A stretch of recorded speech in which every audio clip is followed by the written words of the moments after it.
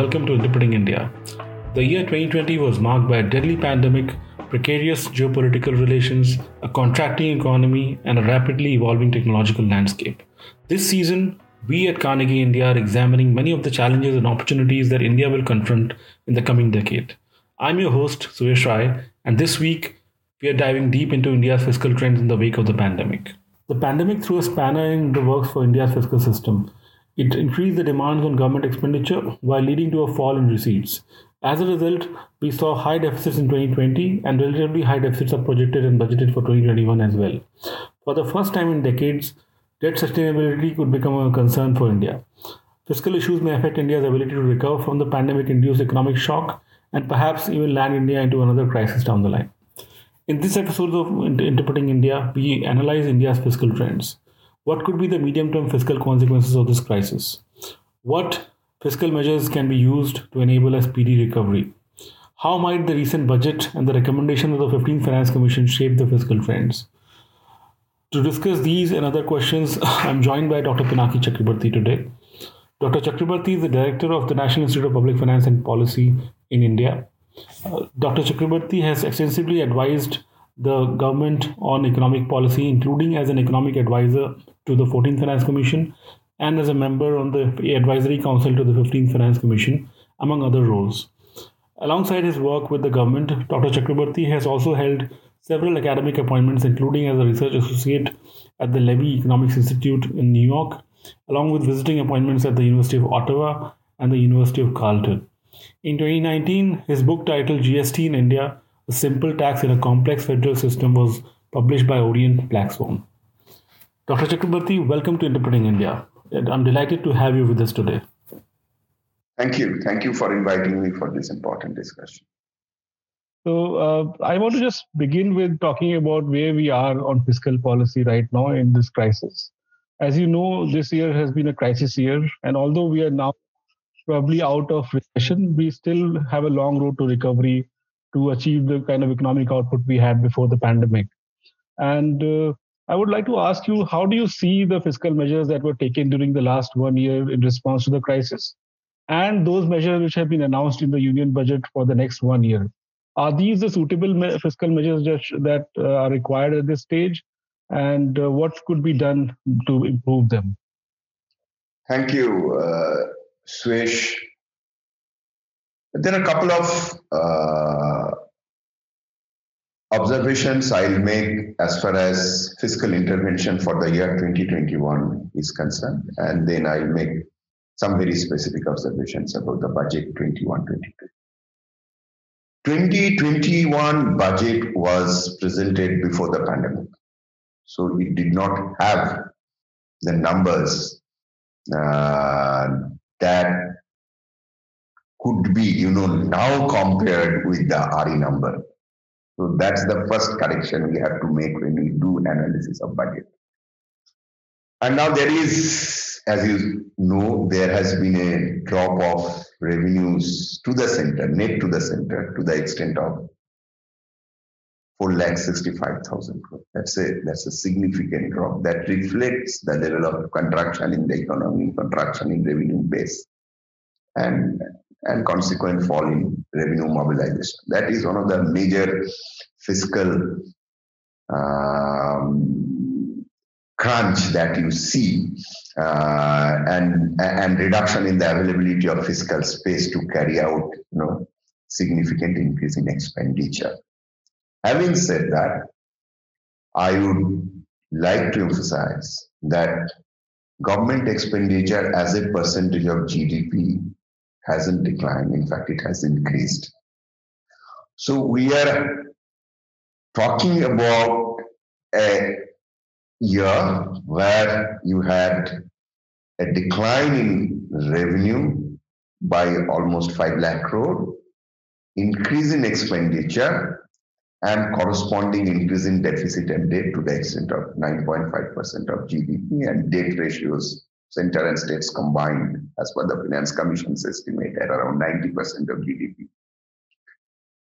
So the fiscal expansion on the expenditure side that you see has been done in an extremely fiscally challenging situation arising out of shortfall in revenue. Should government have done more? I think it is always a question of optimality.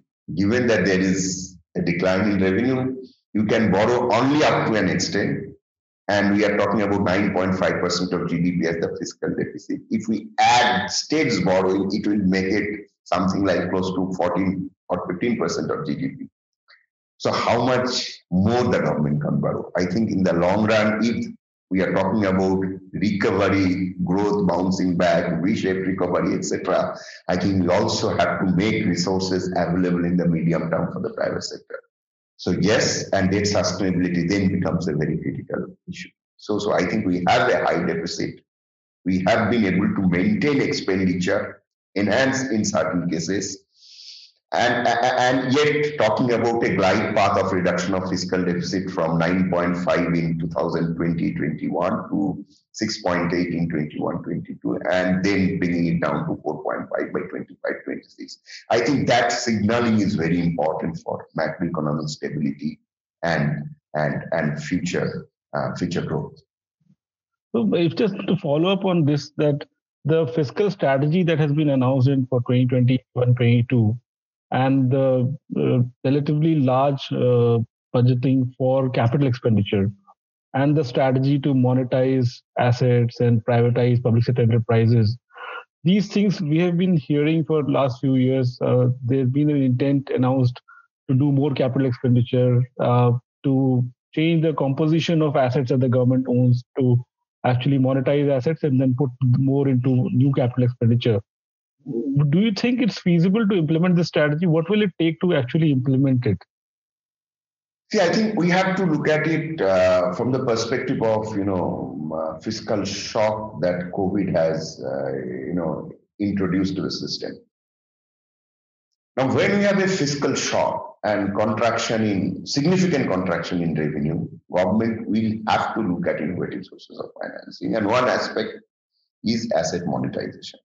How much they will be able to monetize would also depend on, it depends on the market condition, whether somebody is going to buy those assets. Same is the case with disinvestment. So a lot would depend upon the path of economic recovery that we are talking about in the next financial year.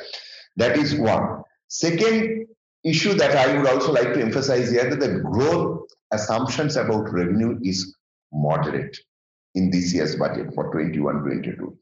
Probably we'll have higher collection. If the growth is moderate, then if we have more collection, I think the aggregate balance improves. That is one. So if there are shortfalls in assets, if there are shortfalls in disinvestment, then probably some part of it could be covered through higher revenue mobilization if that happens because of the rebounds in growth.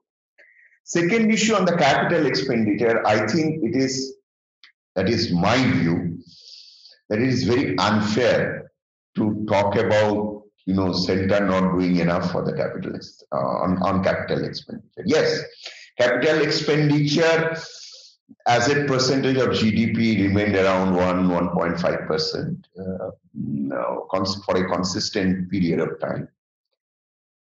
Now you have to also look at a policy change that happened in 2005-06. Earlier, center used to borrow and on lend to the states. So it used to show a large increase in capital expenditure. Now from 2005-06, due to the recommendation of the 12th Finance Commission, states started directly borrowing from the market. So this capital expenditure accounting, which used to reflect centers borrowing and on lending to the states as capital expenditure of the state, does not happen anymore, and you see that the capital expenditures of the center at around 1.5% of GDP. So actual capital expenditure, if you have to really look at, I think you should look at both center and states expenditure. That matters for growth, for public investment. And 2/3 of the capital expenditure of India today is public capital expenditure, is at the state level. So it is very important to ensure that we are able to spend that aggregate level of capital expenditure. If that reduces, that would have serious implications for growth. And capital expenditure at the state level probably has, larger, fiscal multiplier than capital expenditure of the center, because most redistributive capital spendings are also at the state level. So these are empirical research questions, and but has important implications for policy. So we must look at take an aggregate view of capital expenditure. Second issue is that if center has to reduce its capital expenditure, increase its capital expenditure, it has to reduce its revenue deficit, right? Now, what is the revenue deficit that we are talking about? In 2021, we are talking about 7.5, and 21-22, we are talking about 5.5% of revenue deficit. Now, if we take in major items in the revenue account expenditure, I'll highlight two. One is interest payment, which is 3.63% of GDP, and CSS and central sector scheme roughly around 2% of GDP. That makes the revenue deficit. So you cannot reduce, interest payment because it's a charged expenditure and your debt has increased because of the COVID pandemic. So we also have to relook at the way center spends on centrally sponsored scheme and central sector scheme. So unless we reform those schemes, reduce center intervention through CSS, I think center would have large revenue deficit. So essentially, center is borrowing and giving grants to the states to carry out certain expenditures which are in the functional domain of states. So this is a larger, policy question where we really have to understand the redistributive part of spending, which constitutionally is at the state level. Then as national priority center goes and starts spending on some of this subject, then its capital expenditure, revenue expenditure goes up. Then at the same time, we tell the center is not spending enough on the capital expenditure. So that balance, I think that discussion needs a dispassionate, understanding of why this is happening like that. Should center spend on capital? If so, at how much? And what are those critical areas where center should spend on capital side?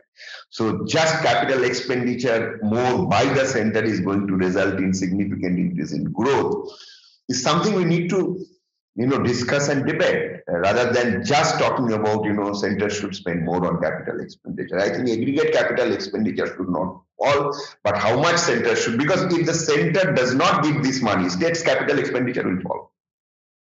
Because if they have to finance these schemes, that aggregate view is very, very important. Yeah, there'll be substitution. Yeah, so interest payments, salary, pensions, these are already committed. And the central sector and centrally sponsored schemes, although in the CSS schemes, there have been a restructuring. So center is giving less of the share. So the 60-40, now 60%, earlier to 80%, but still there's a lot of money that is going to the states as grants under these schemes. And it will have to be some kind of a grand bargain, perhaps. You touched upon this issue briefly earlier, of this question of debt to GDP, general government debt to GDP going to 90%, crossing 90%. For many years, we haven't really discussed and thought much about debt sustainability because there was a period in which debts were rising, but then inflation was so high that it inflated away the debt stock. Now, is this question again going to become pertinent of question of debt sustainability, and what would it take to avoid a crisis on that front? Because this is the biggest single jump in debt to GDP ratio in a very long time. Yeah, I would say that we have a crisis, but I would certainly say that we need to be careful about our debt to GDP ratio. We were, before the pandemic, if you look at the FRBM Review Committee report, it targeted debt to GDP ratio to be 60% of GDP by 22-23. Today we are talking about a debt to GDP ratio at around 90% of GDP. So one shock contributed to more than 20 percentage point increase in debt to GDP ratio, because actual debt to GDP ratio, the target was 60, it was around 67%. So we are talking about almost 20 percentage point increase in debt to GDP ratio. So there is certainly a concern, and there is a need to reduce this in the medium term. Now, Finance Commission has recommended that it should be reduced to 85% of GDP by 25-26. I think that's a very relaxed target. I think that should happen. And Finance Commission has done it keeping in mind, my sense is that fiscal uncertainties are also very high, given that COVID is still there, economy is still, recovering. What will happen to the growth, we really do not know going forward. And on a contracted revenue, on a contracted base, even if the GDP rebounds, how do you sustain year-on-year recovery for the year 22, 23, 24, and 25? So that's fine. But in actual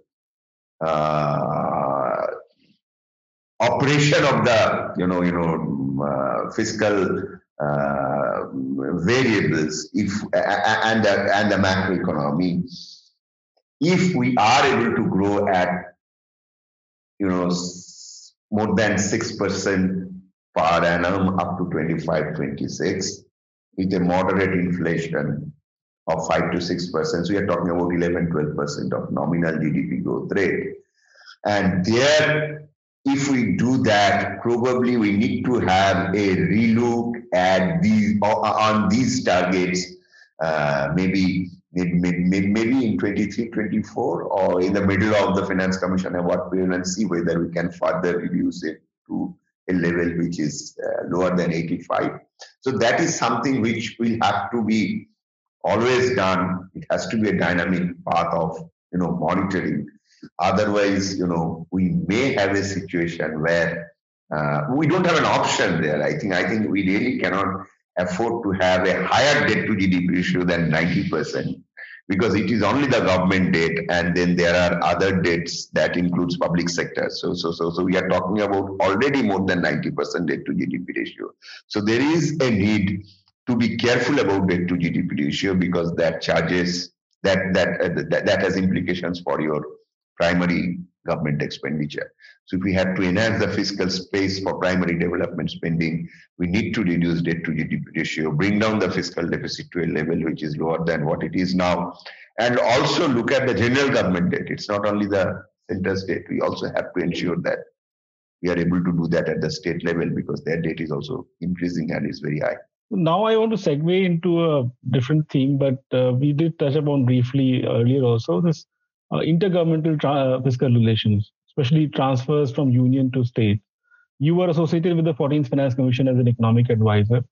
And now that we have actuals for 2019-20, which was the last year in which the 14th Finance Commission's recommendations had to be implemented, how do you see this in retrospect? What the 14th Finance Commission was trying to achieve in terms of changes in union to state transfers, and what did happen in the course of these 5 years in terms of the scale of transfers and the composition of transfers? No, the 14th Finance Commission's recommendation will have to be seen from the point of view of merger of planned and non-planned revenue expenditure. So earlier Finance Commissions used to give money to cover the non-planned revenue deficit. Now that planned non-planned distinction is gone. The Finance Commission gave 42% to cover both the planned and non-planned gaps. So earlier transfers were less. Finance 42% is more. I think is not a very correct representation of fact. So it includes financing of planned revenue expenditure as well. So effective interest is much less than from 32 to 42%. That's the first point. This certainly has given more autonomy to the states, because the planned priorities are now completely decided by the states, because there is no planning as such or plan allocation as such from the center to the states. If we look at 15th Finance Commission Award, I think in an extremely challenging fiscal situation, in an extremely challenging, situation to predict macroeconomic uncertainty, Commission has done an excellent job by ensuring three things. One is fiscal stability. So it has not taken away more resources from the center, nor has it given more resources to the state. So vertically, it remains at 41%. It has given large revenue deficit grant for the year 21-22. This is not discussed, but very important to recognize. As you know, we are talking about big macroeconomic uncertainty in the year 21-22. And there are possibilities that revenues will, growth will remain subdued in certain revenue heads. That would mean 41% as estimated by the Finance Commission may be less when it comes to the actual revenue collection. Because after all, it's a percentage. So if the overall kitty is less than the 41%, that number, absolute number falls. So in order to ensure that there is some kind of certainty of resource flow to the states, so they have given revenue deficit grant. And if you compare the 2021 revenue deficit grant that was given with the Finance Commission, that was something like 74,000 crore in the year 2021. The increase now is 1,14,000 crore. There is a 60% plus increase in the revenue deficit grant, and this will go in absolute volume to the states. And 17 states have got this grant. So this ensures some kind of certainty of resource flow to a group of states who the Commission thought need additional support in the form of revenue deficit after the tax devolution is given. So that is one very important observation I had when I looked at the Finance Commission report. Second issue is, Finance Commission has given a lot of sector-specific, purpose-specific grants, unlike the 14th Finance Commission. While doing so, the Commission did not reduce the vertical share. So in effect, if you compare 14th and 15th Finance Commission, the actual money flow decided by the 15th was much more than the 14th in terms of overall resource flow. Third important point I wanted to emphasize, see, there is a lot of discussion about cess and surcharges not shared with the states. If we don't make that distinction for a moment, yes, that is correct, that cess and surcharges have increased. But overall flow of resources to the states as a percentage of gross revenue of the central government still remains at around 50% of the, it is still around 50%. So half of the central revenues are still going to the states in the form of tax devolution, Finance Commission grants, grants for centrally sponsored scheme and central sector scheme. So we really cannot, have a situation where continuously this share goes up, because there is also a overall there is a resource envelope, and there's an upper bound to that resource envelope, and center has a union list where it has to perform its function. So I think that constrained optimization has reached its kind of upper bound.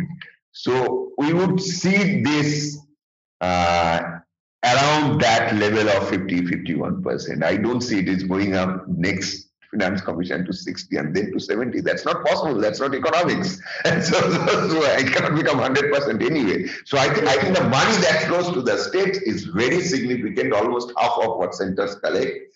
And 60% of the state combined government expenditure is at the state level, and states do have certain fiscal autonomy. So because they collect more than 1/3 of the total revenues collected by the center and state. So aggregate, if we look at, we are a fairly decentralized country, and that fiscal stability has continued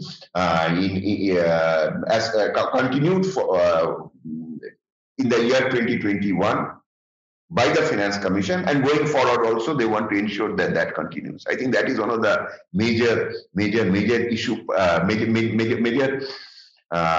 point when we actually talk about 15th Finance Commission award, particularly in a year when we still have a lot of macroeconomic uncertainties. Second point I wanted to highlight about the Finance Commission transfer is also the horizontal devolution. Horizontal devolution also there was a lot of discussions about, what will happen to the states if 2011 population is used for the devolution of resources. But post the Finance Commission award, there hasn't been any, major discontent among the states. So that also shows that Finance Commission has been able to address the issue of, horizontal stability in a way that is not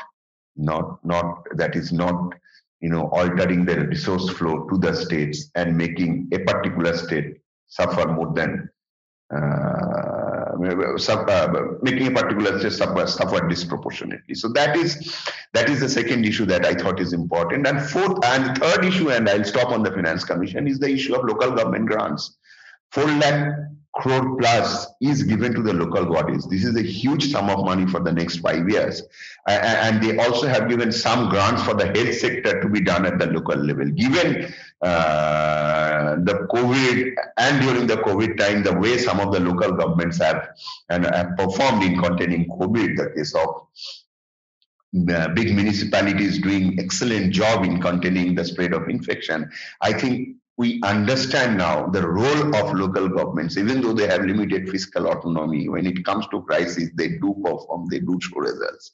So this flow of resources to the extent of 5 lakh crore, 4,60,000 crore, I think, is very significant. What the challenge will be to ensure that this money flows to them and they are able to provide and strengthen the public service delivery system at the local level. Thank you for those insights. I agree that the way the Finance Commission has tried to ensure some degree of revenue stability for 2021-22 is quite commendable. So they have provided about 1.1 lakh crore rupees in revenue deficit grants. But by the last year of the Finance Commission, it comes down to about 13,000 crores only. So it depends on if whether the states are able to achieve some revenue growth during this period. And the assumption of the Finance Commission actually turned out to be true. So the scaling down is quite significant. The other point about the Finance Commission bringing back specific sector-specific and state-specific grants to try to make up for part of the losses that states might be facing because of the shrinking divisible pool is also, I think, quite valid, because it's quite a substantial number which has been allocated to these grants.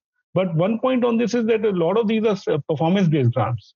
So the way they have been structured is that there will be some performance parameters to be monitored by some central agency, mostly NITI Aayog, but also in a couple of ways.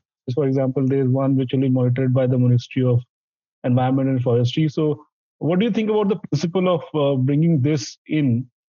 And on the other hand, in local body grants, the performance-based component has been brought down. So 14th Finance Commission had a significant portion of grants going on base of performance, 80-20 for urban, if I'm not mistaken, and 90-10 was the ratio for rural for performance-based grants. So 10% and 20% respectively for performance-based. But that seems to have reduced with 15th Finance Commission. So the bringing more performance-based grants for states and reducing the share of performance-based grants for local bodies. So what is the strategy here? Has to focus on performance. There are two issues. One is incentive and the other is reward. So the grants that are given, these are all kind of incentive-based, forward-looking, incentive-based grants. So if you do X, you get certain amount of money. If you don't do X, then you don't get that amount of money. So in that case, certainly there is a risk that if you are not performing, you will not get that resources. So that is one aspect that is always there in any performance linked grant. Now, if you look at CSS, again, it is based on utilization. So there also it is performance. Now, Government of India's ATR on the performance-based incentive grant is that they will try to do it through CSS and various other maybe there will be new central sector scheme. So that way the performance incentive grant as such, the design uh, recommended by the design as recommended by the Finance Commission has not been will be integrated with them with the CSS and probably new central sector scheme. So you have to wait and see how things move. At the moment, it is not very clear.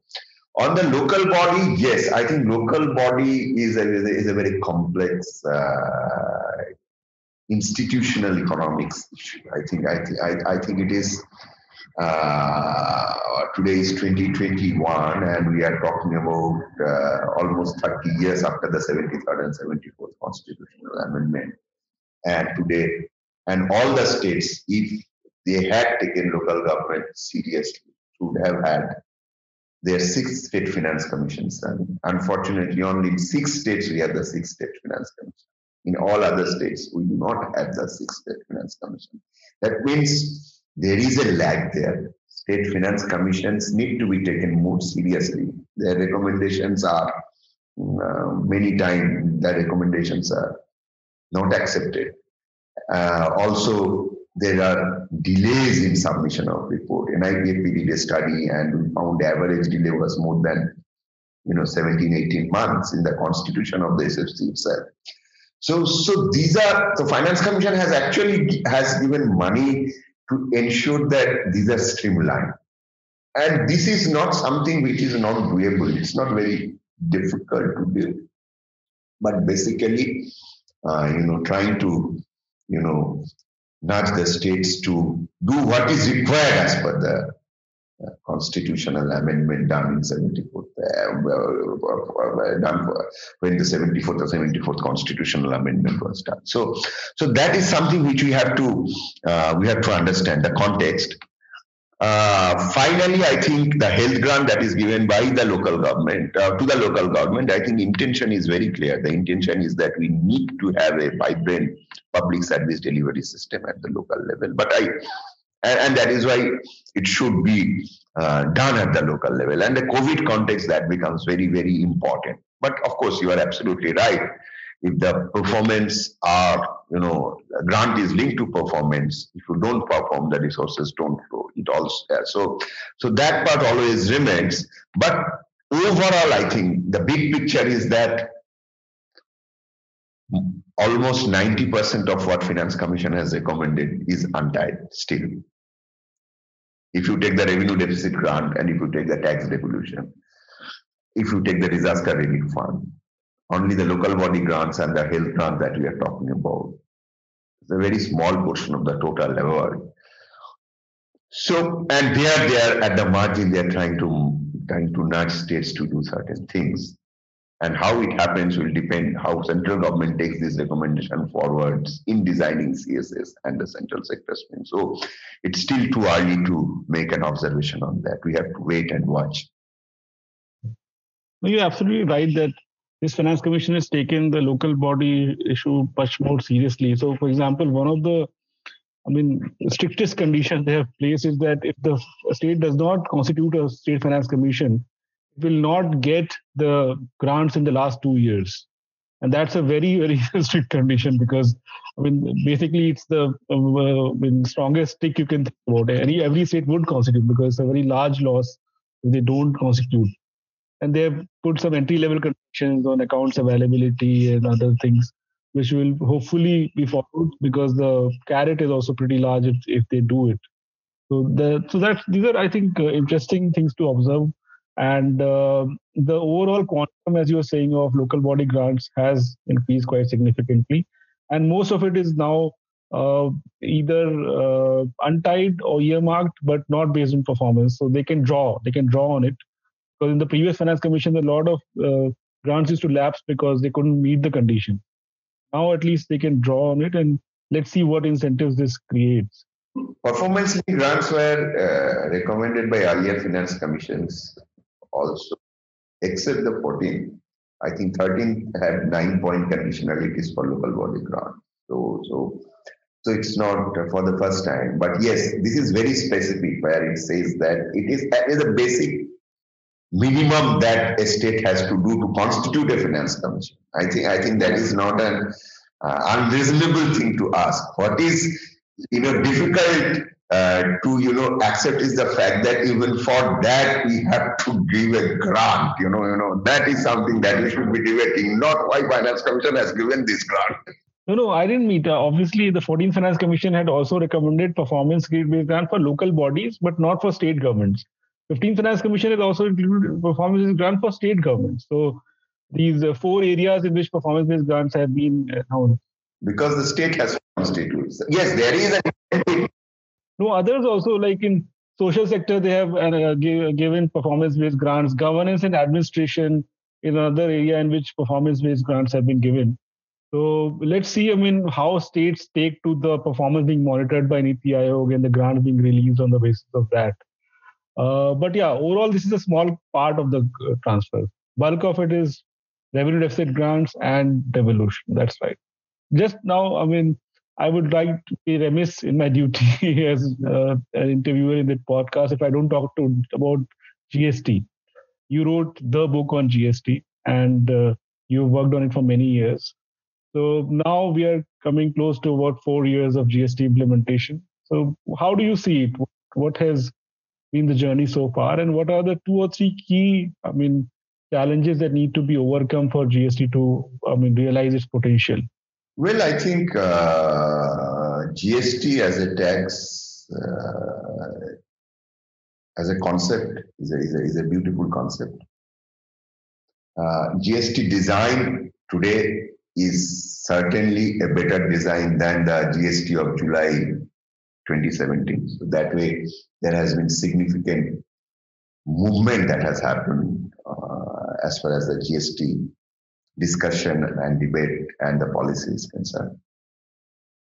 Going forward, I think we should focus more on technology, simplification, further simplification, if possible, further rationalization of rate, and monitoring. Monitoring does not mean you monitor physically, but through technology, through e-invoicing. I think one of the major reasons why GST revenues are going up, apart from economic recovery, is also e-invoicing has increased in the last 2-3 months, and that resulted in significant increase in revenue. So I think that technology platform, if it works better than what has been the case, and that we have seen in the last 4-5 months, we will see a growth in GST revenue. My problem is not problem. My understanding about the overall revenue collection is not much on the GST side. I think GST will stabilize. I think what will happen to the non-GST revenue is an important issue, and we are not discussing about it. If you look at the monthly data on revenue collection from petroleum products, it's subdued despite increase in tax rates because of the pandemic. Mobility has gone down, so naturally the consumption is low.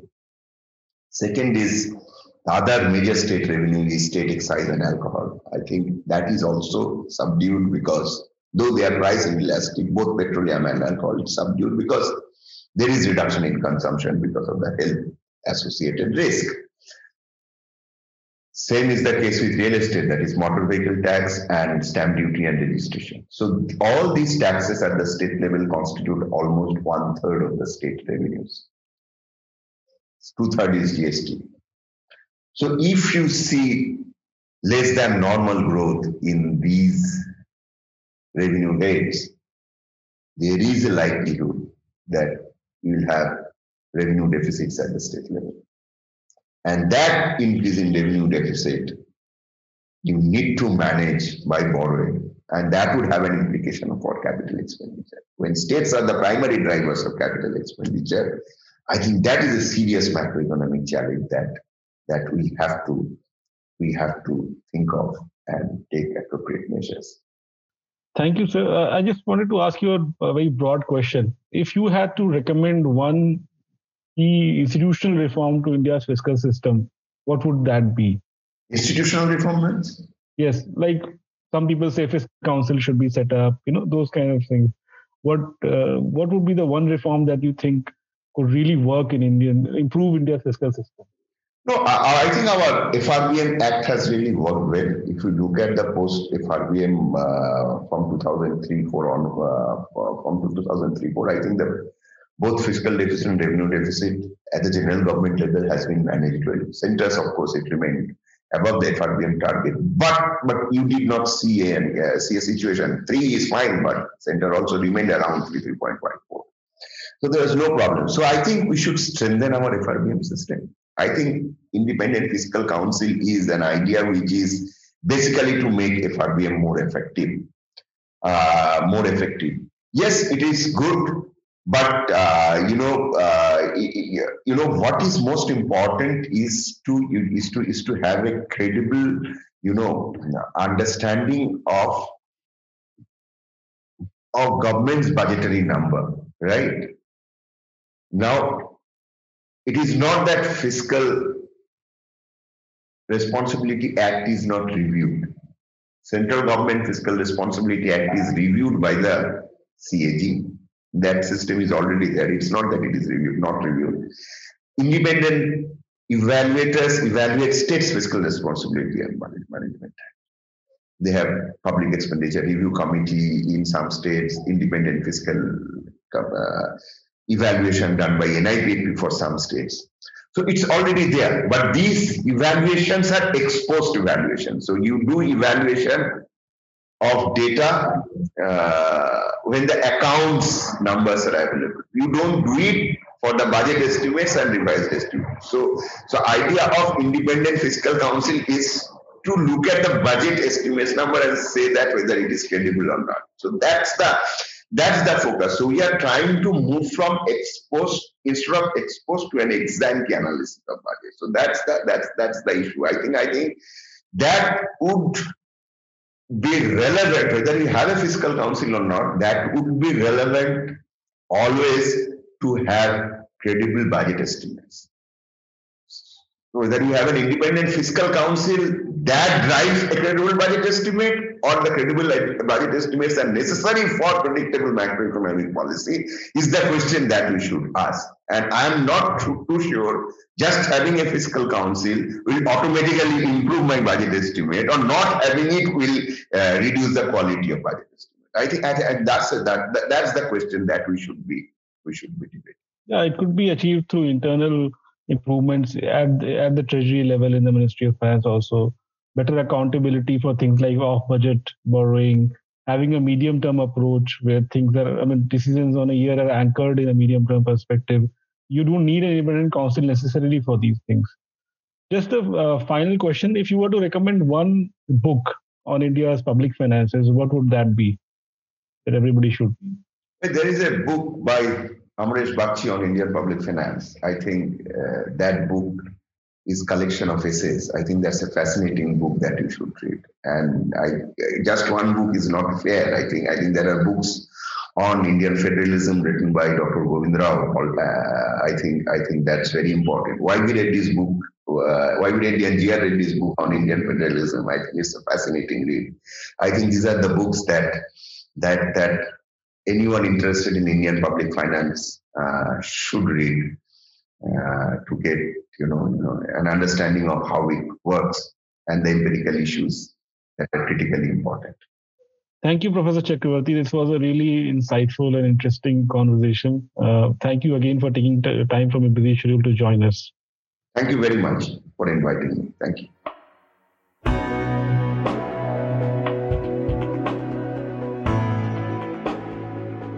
Next week, my colleague Deep Pal will host Ambassador Yogendra Kumar to discuss his book, Geopolitics in the Era of Globalization, Mapping an Alternative Global Future. We'll be back in 2 weeks with a new episode. To make sure you don't miss it, be sure to subscribe on Apple Podcasts, Spotify, or wherever you get your podcasts. To learn more about our research and team, you can visit us at carnegieindia.org. You can also find us on social media on Twitter, Facebook, and Instagram. Thank you for listening. See you next time.